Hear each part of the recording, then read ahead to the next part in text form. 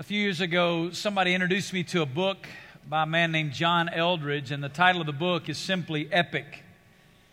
And it's a book that talks about the story of humanity from the beginning of time. It's a story that began with the person of God Himself.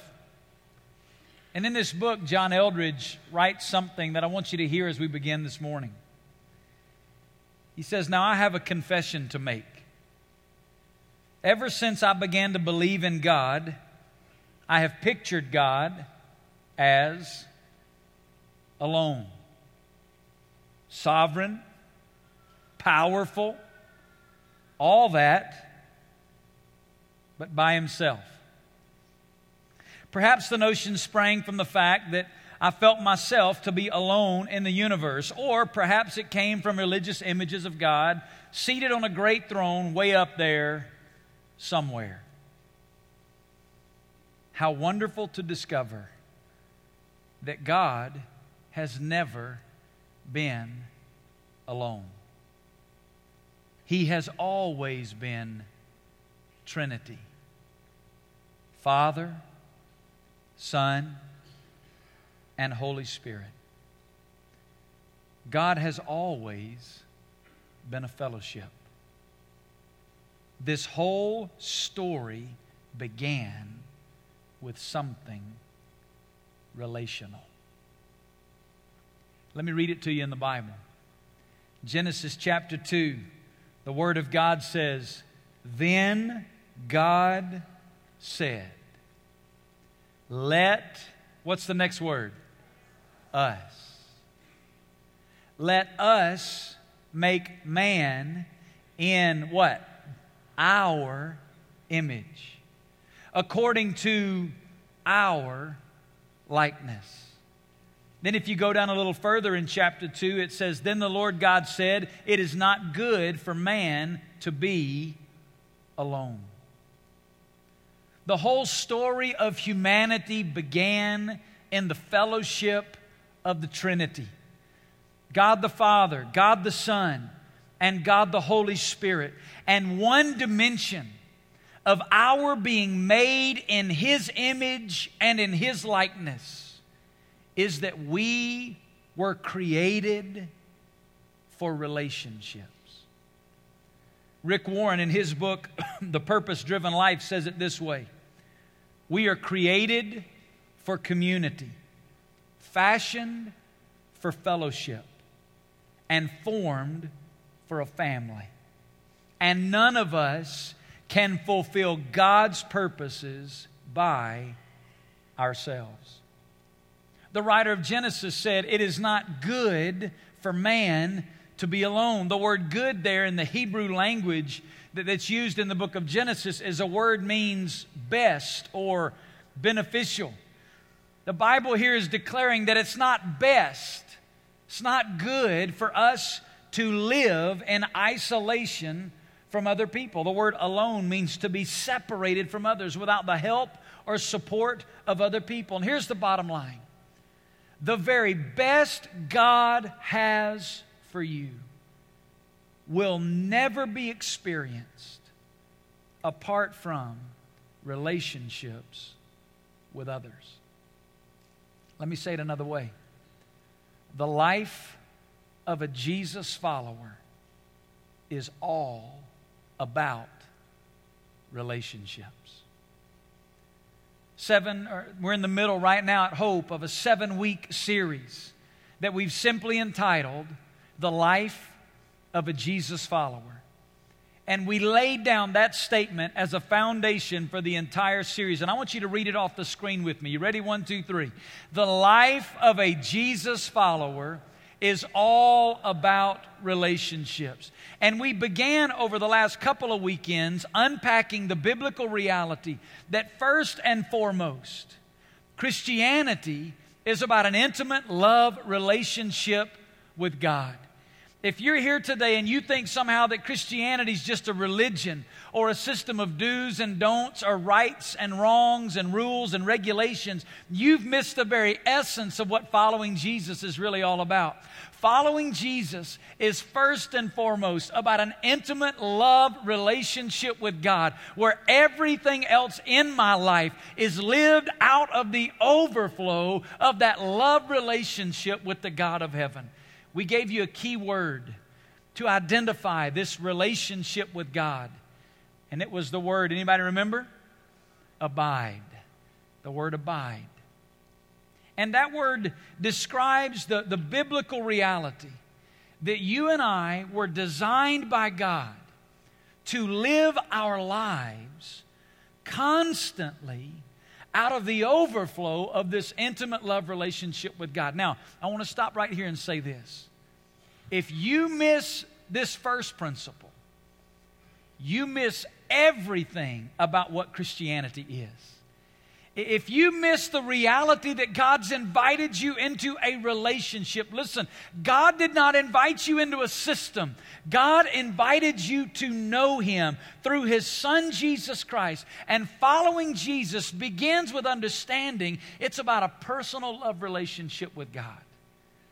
But this weekend, we're going to begin to transition and talk about another relationship, because it is true that following Jesus is about a personal love relationship with God, but following Jesus is also about another set of relationships.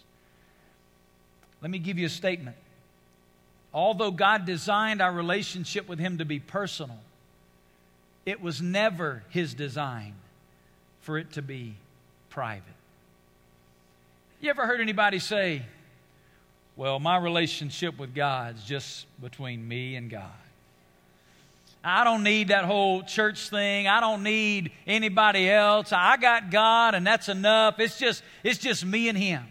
The problem with that is, it is true that what you have is a personal, intimate fellowship relationship with God. But as you understand the teachings of the Bible, God never designed us to live out our relationship with Him in isolation from other people. God designed us to live out our relationship with Him in fellowship with other followers of Jesus. And that isn't just true in the book of Genesis. It permeates the New Testament. Look at Acts chapter 2, where the Bible records this story of the first believers coming to Christ in the city of Jerusalem, and 3,000 people give their lives to Christ. And listen what it says happens next in Acts 2:41. So then those who had received His word were baptized, and that day there were added about 3,000 souls. Then down in verse 47 it says, and the Lord was adding to their number day by day those who were being saved. The Bible says when these people were coming into relationship with God, then they were baptized, they were added to something. Added to what?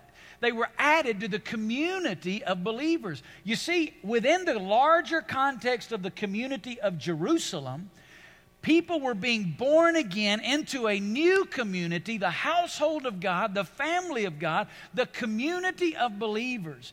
And the New Testament knows nothing of a Christianity without community. Now, one of the dangers of being an American is we grow up in a culture that is very individualistic. Our culture is very much, I'm going to make it on my own. I can be my own person. I can pull myself up by my own bootstraps. I can make something out of my life. A very Western individualistic mindset. The problem with that is, that's not the pattern of Christianity in the New Testament. The pattern of Christianity in the New Testament is not a me against the world mentality, but it's a togetherness, a fellowship of brothers and sisters in Christ, living life together in dependence on God and also in dependence on each other. I want you to think about it this way. Other than the Gospels, Matthew, Mark, Luke, and John, and then the book of Acts, which describes the birth of the New Testament community and its expansion, other than the first 5 books of the New Testament, there are 22 more books in the New Testament. Did you know that every one of them is written to address a community of believers? They're not books written to individual issues. They're not books written about individuals per se. They're books that were written, they were letters. Think about it, the book of Romans in the Bible. What is that? It's actually the letter that Paul wrote to the community in Rome so that they could understand the theological truths of justification by faith and how those truths begin to impact our lives in community and how they impact us through the giving and receiving of spiritual gifts and how we use those gifts in service to other people inside of the fellowship called the family of God. Galatians, Ephesians, Philippians, what are these? They're all letters written to the community in Galatia or letters written to the community in Ephesus. Every one of these letters are written to address community. Now, there are even letters like 1st and 2nd Timothy and Titus that were written to individuals, but if you read those letters, they were written to give instruction about how to establish leadership in the context of Christian community and to provide structure so that the community of God was functioning in a biblical fashion. Now, I know what some of you are thinking. You're thinking, wait a minute, Pastor, you forgot about one. The book of Philemon. I know that was right on the front of everybody's mind this morning, right? Some of you going, Philemon, that's in the Bible? What's he talking about? The book of Philemon is a little bitty book in the New Testament. If it gets stuck together to another book, you'll just go right over it because it's just one page. And it is a letter written to an individual named Philemon. But have you read it lately? You know what it's about? Philemon had had a falling out with another brother in Christ named Onesimus. And Paul wrote the letter of Philemon to restore and reconcile the relationship between Philemon and Onesimus to bring harmony back to the community of believers that they were living in together. The New Testament knows nothing of a Christianity without community. It's a foreign concept that you and I would have a relationship with God and try to live out our relationship with God apart from ongoing, continuous fellowship with our brothers and sisters in Christ. So, let me give you the key word for this relationship. It is the word connect. As followers of Jesus Christ, we are to regularly connect with other believers.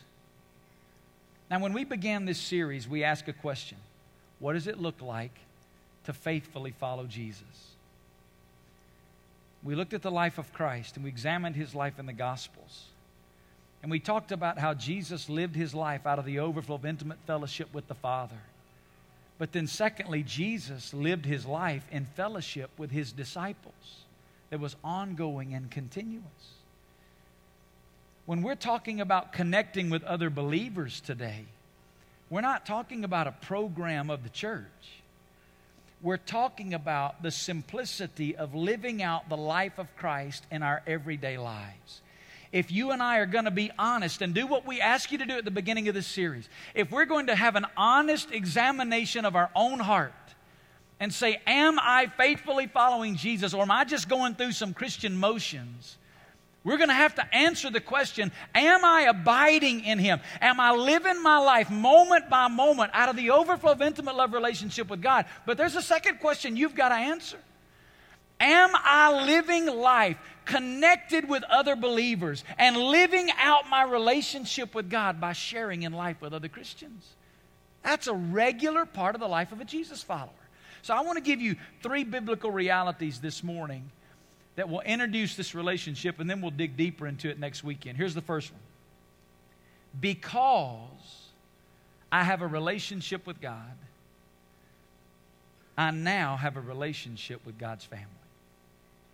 Because I have a relationship with God, I now have a relationship with God's family. Let me show it to you in the Bible. But as many as received Him, it says in John 1:12, as many as received Him, to them He gave the, what does it say?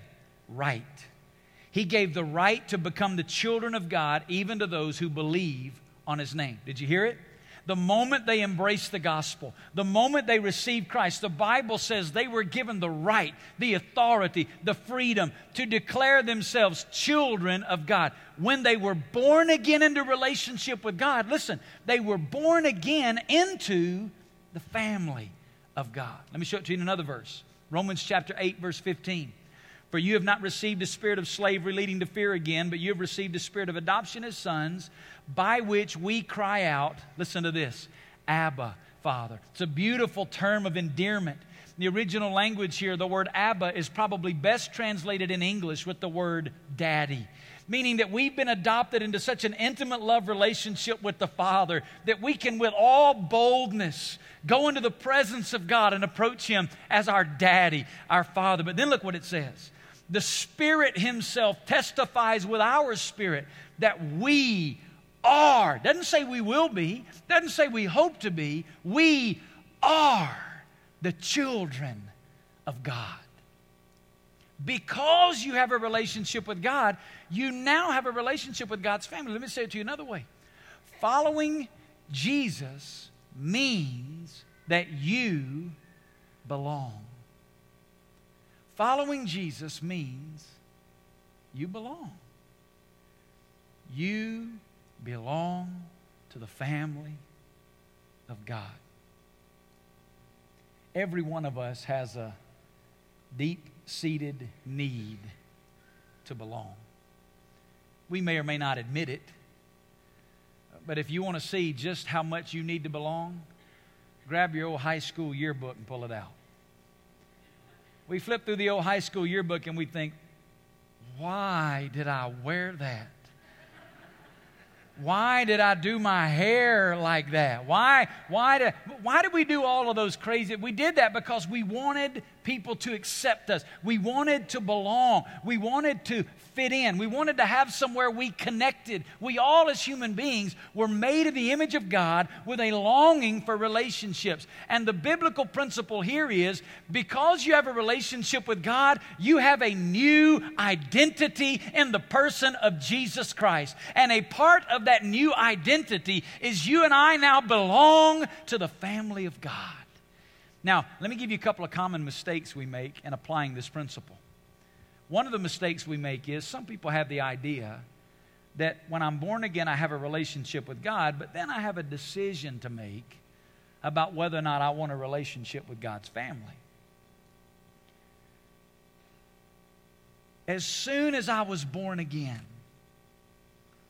I was born again into God. How many of you figured out real quick when you got married, you didn't just get a relationship with one person? Be careful, they may be sitting around you. It's Mother's Day. That's going to make for an awkward lunch if you amen too loud right there, right? Hey, marriage came with a whole package, right? Want it or not, like it or not.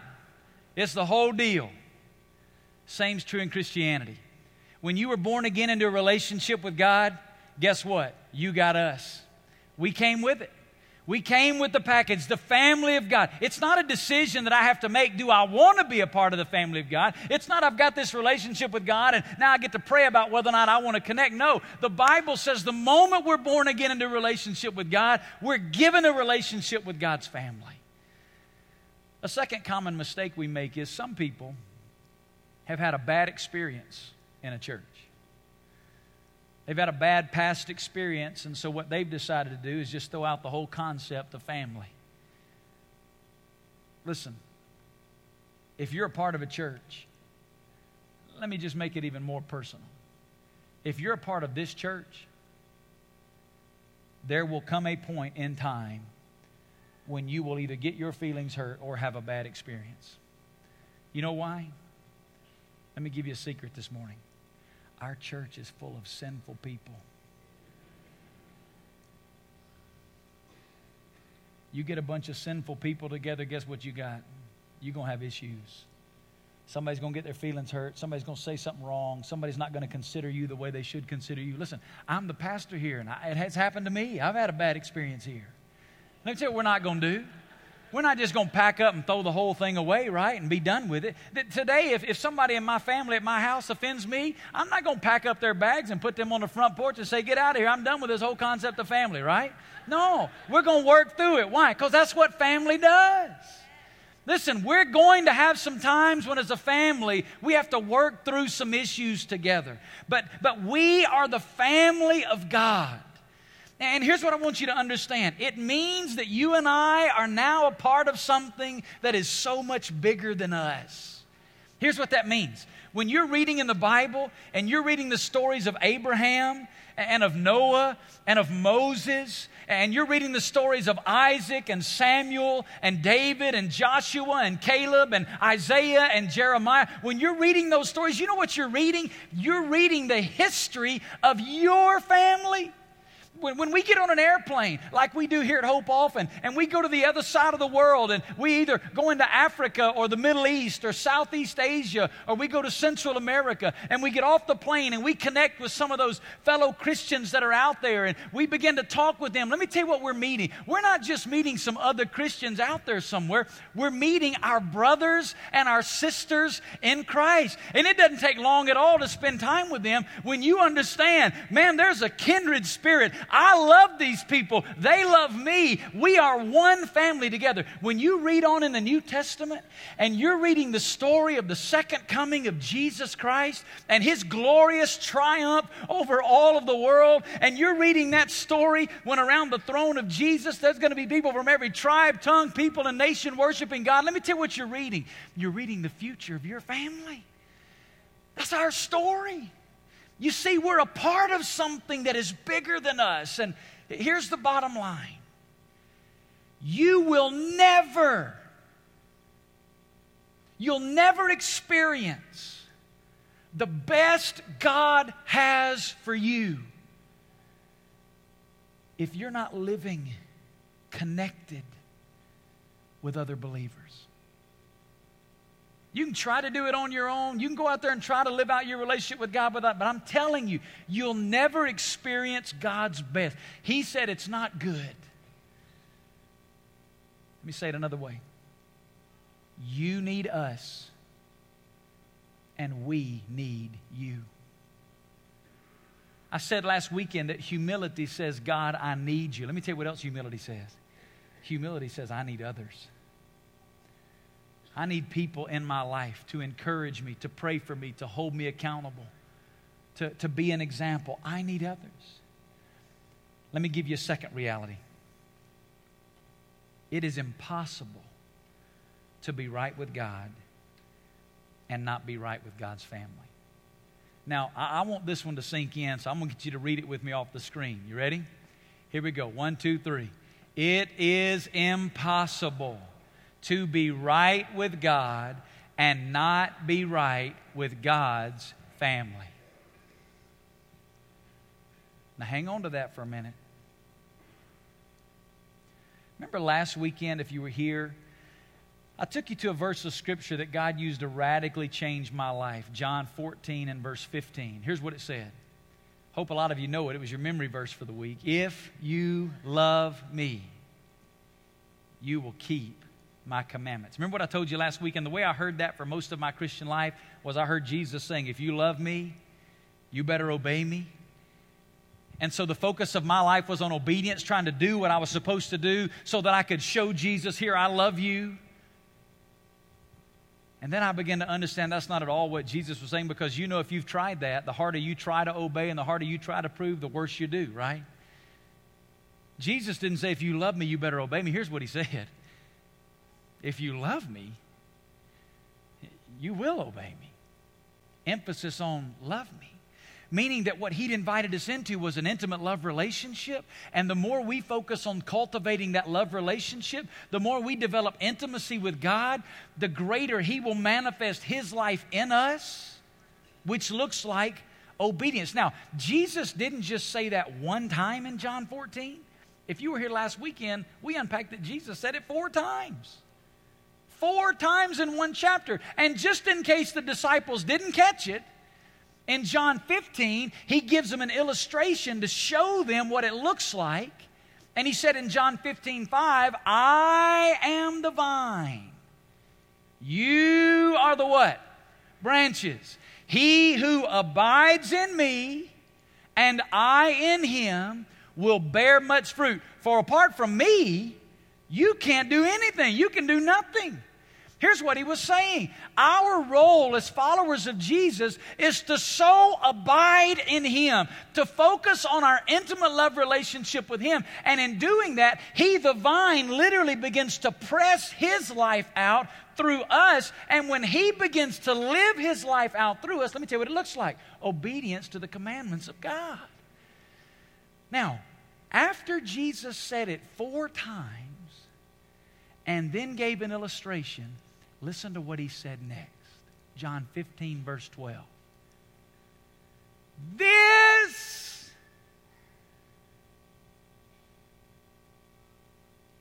is my commandment. Let me say it another way. Here's what it looks like. When you begin to abide in me, when you begin to focus on intimate fellowship with me, when you begin to cultivate a love relationship with me, my commandments will come out of you. Here's my commandment. That you love one another. Here's what He's saying.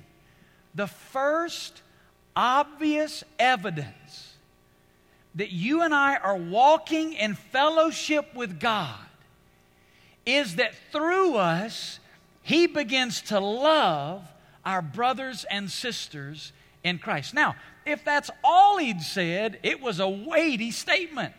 But then He added that last phrase on John 15:12. Just as I have loved you. I want you to look around you this morning. Look up and down your row.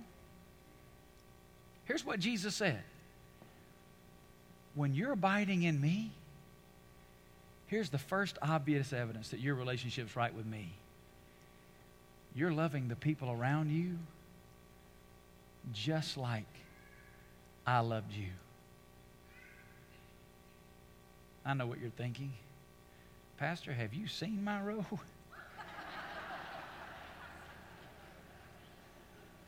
I'm not sure that's possible.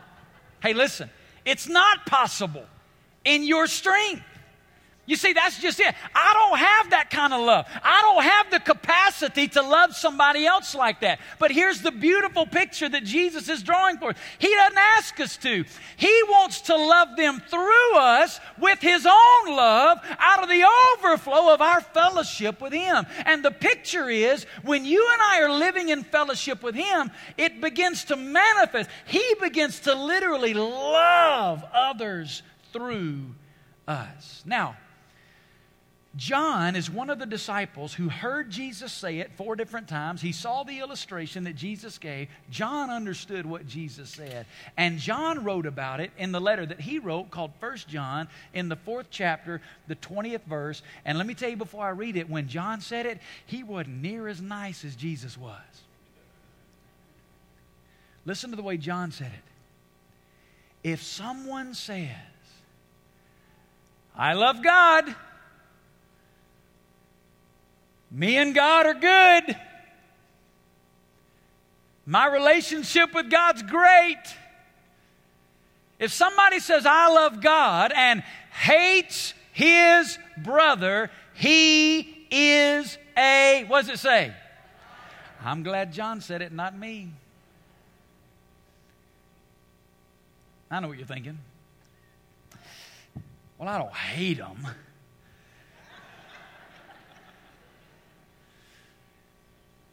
Let me tell you what the word hate in the Greek language. This is the definition from Spiros Zodhiates, one of the greatest Greek scholars of our day. Listen to the way he defines the word hate. Active ill will in words and conduct. Here's what it means. John says, if you say, me and God are good, and you've got ill feelings towards a brother or sister in Christ that are evidencing themselves through what's coming out of your mouth or the way you're acting towards them. Listen to what John says. You a liar. And first and foremost, you are lying to yourself. To deceive yourself to think somehow you can be right with God. That your fellowship with God can be okay. And you can have that kind of bitterness or anger or ill feeling towards a brother or sister in Christ. John said it's not possible. Listen what he goes on to say. For the one who does not love his brother whom he has seen cannot love God whom he's not seen. And then he quotes Jesus. And this is the commandment that we have from him. John said, I heard him say it. That the one who loves God should love his brother also. Roy Hession wrote a great book called The Calvary Road. If you've never read it, highly recommend it. Calvary Road. Here's what he said in the book. Everything that comes as a barrier between us and another, be it ever so small, comes as a barrier between us and God. Our relationship with our fellows and our relationship with God are so linked that we cannot disturb one without disturbing the other.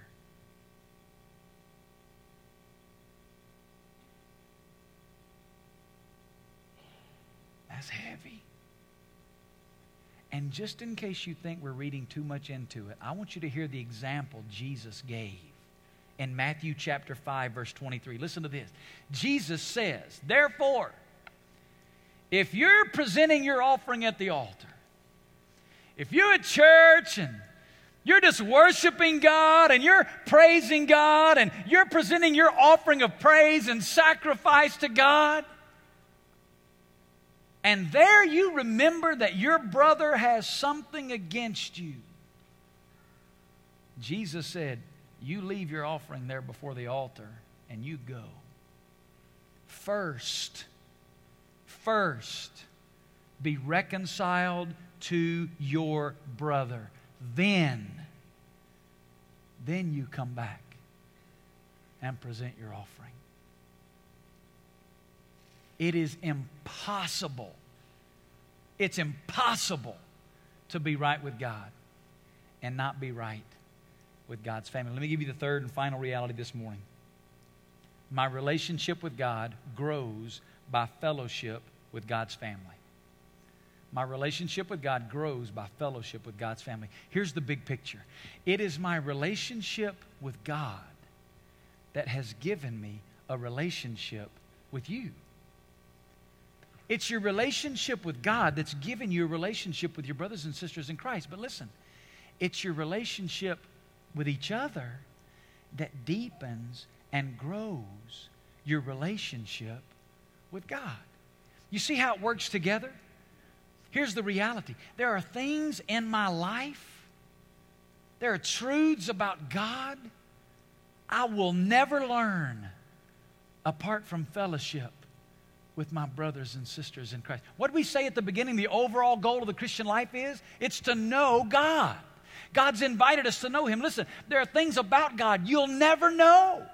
There are truths about God you'll never discover apart from fellowship with brothers and sisters in Christ. Let me try to illustrate it. How many of you this morning are married? Let me see your hand. Just hold them up. How many of you are married?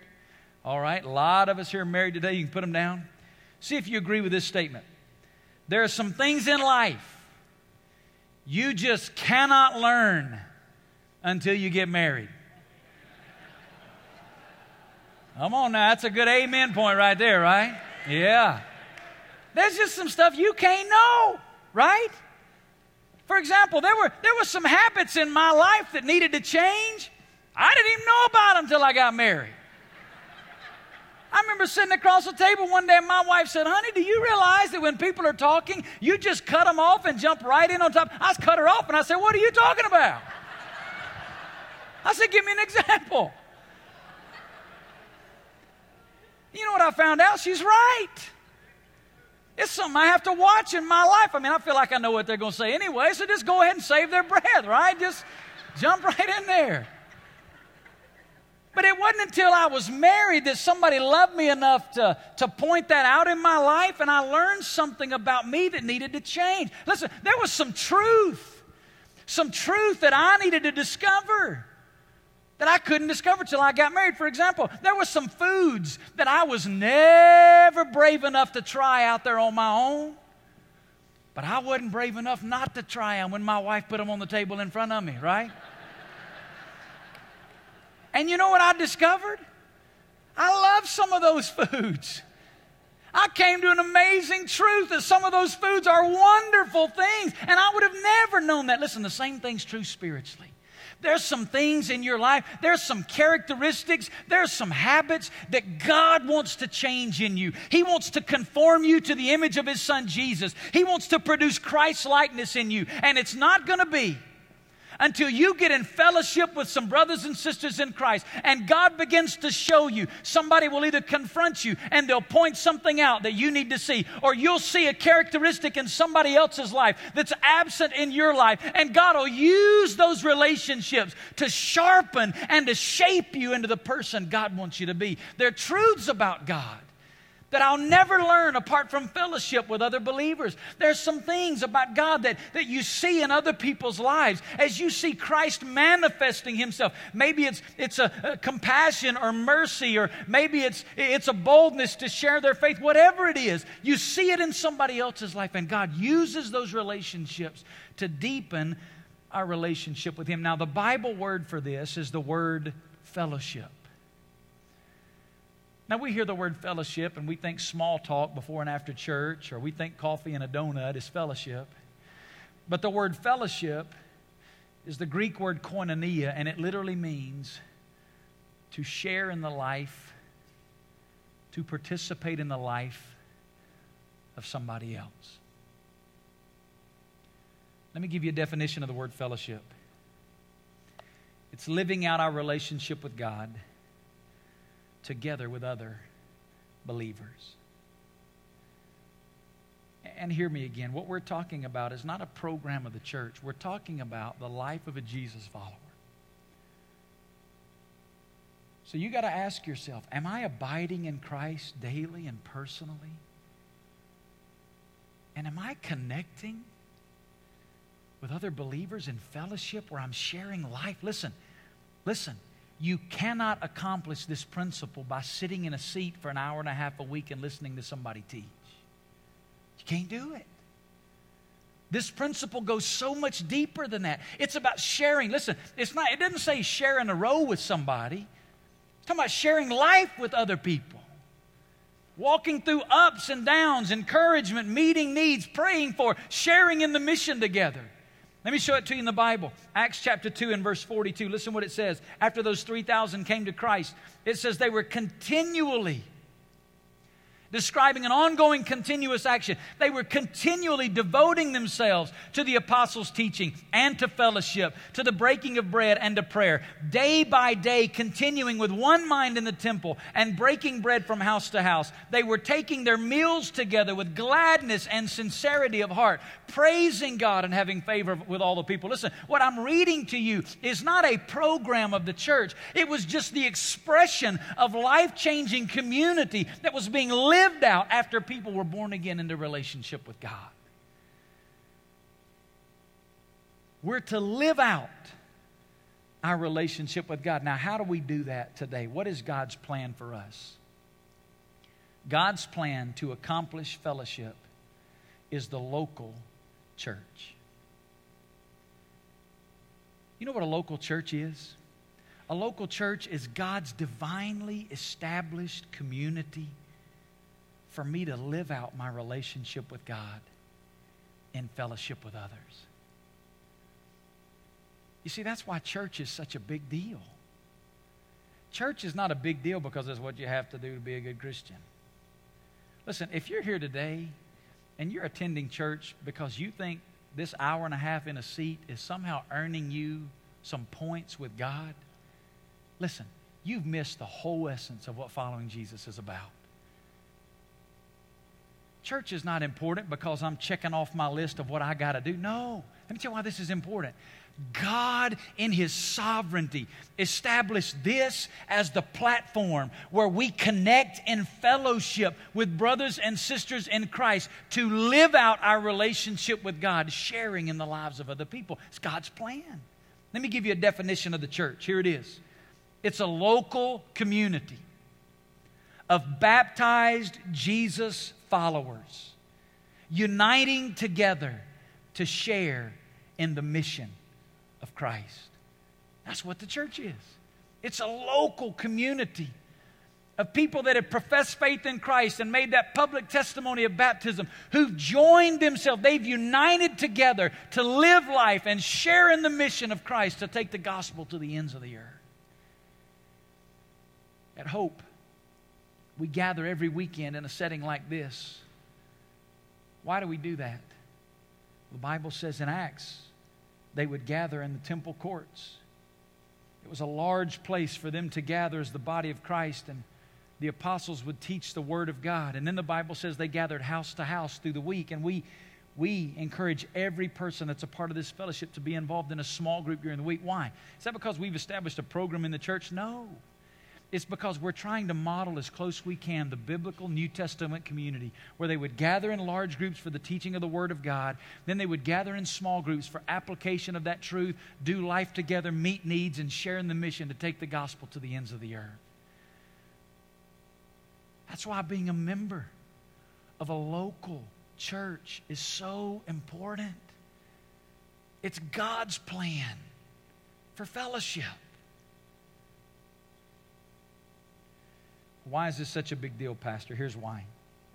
We started with this. You'll never know God's best without it. You'll never know. Listen, just simply having a relationship with God, that's awesome. You go to heaven when you die, it's wonderful. But you'll never know the best in this life apart from fellowship with brothers and sisters in Christ.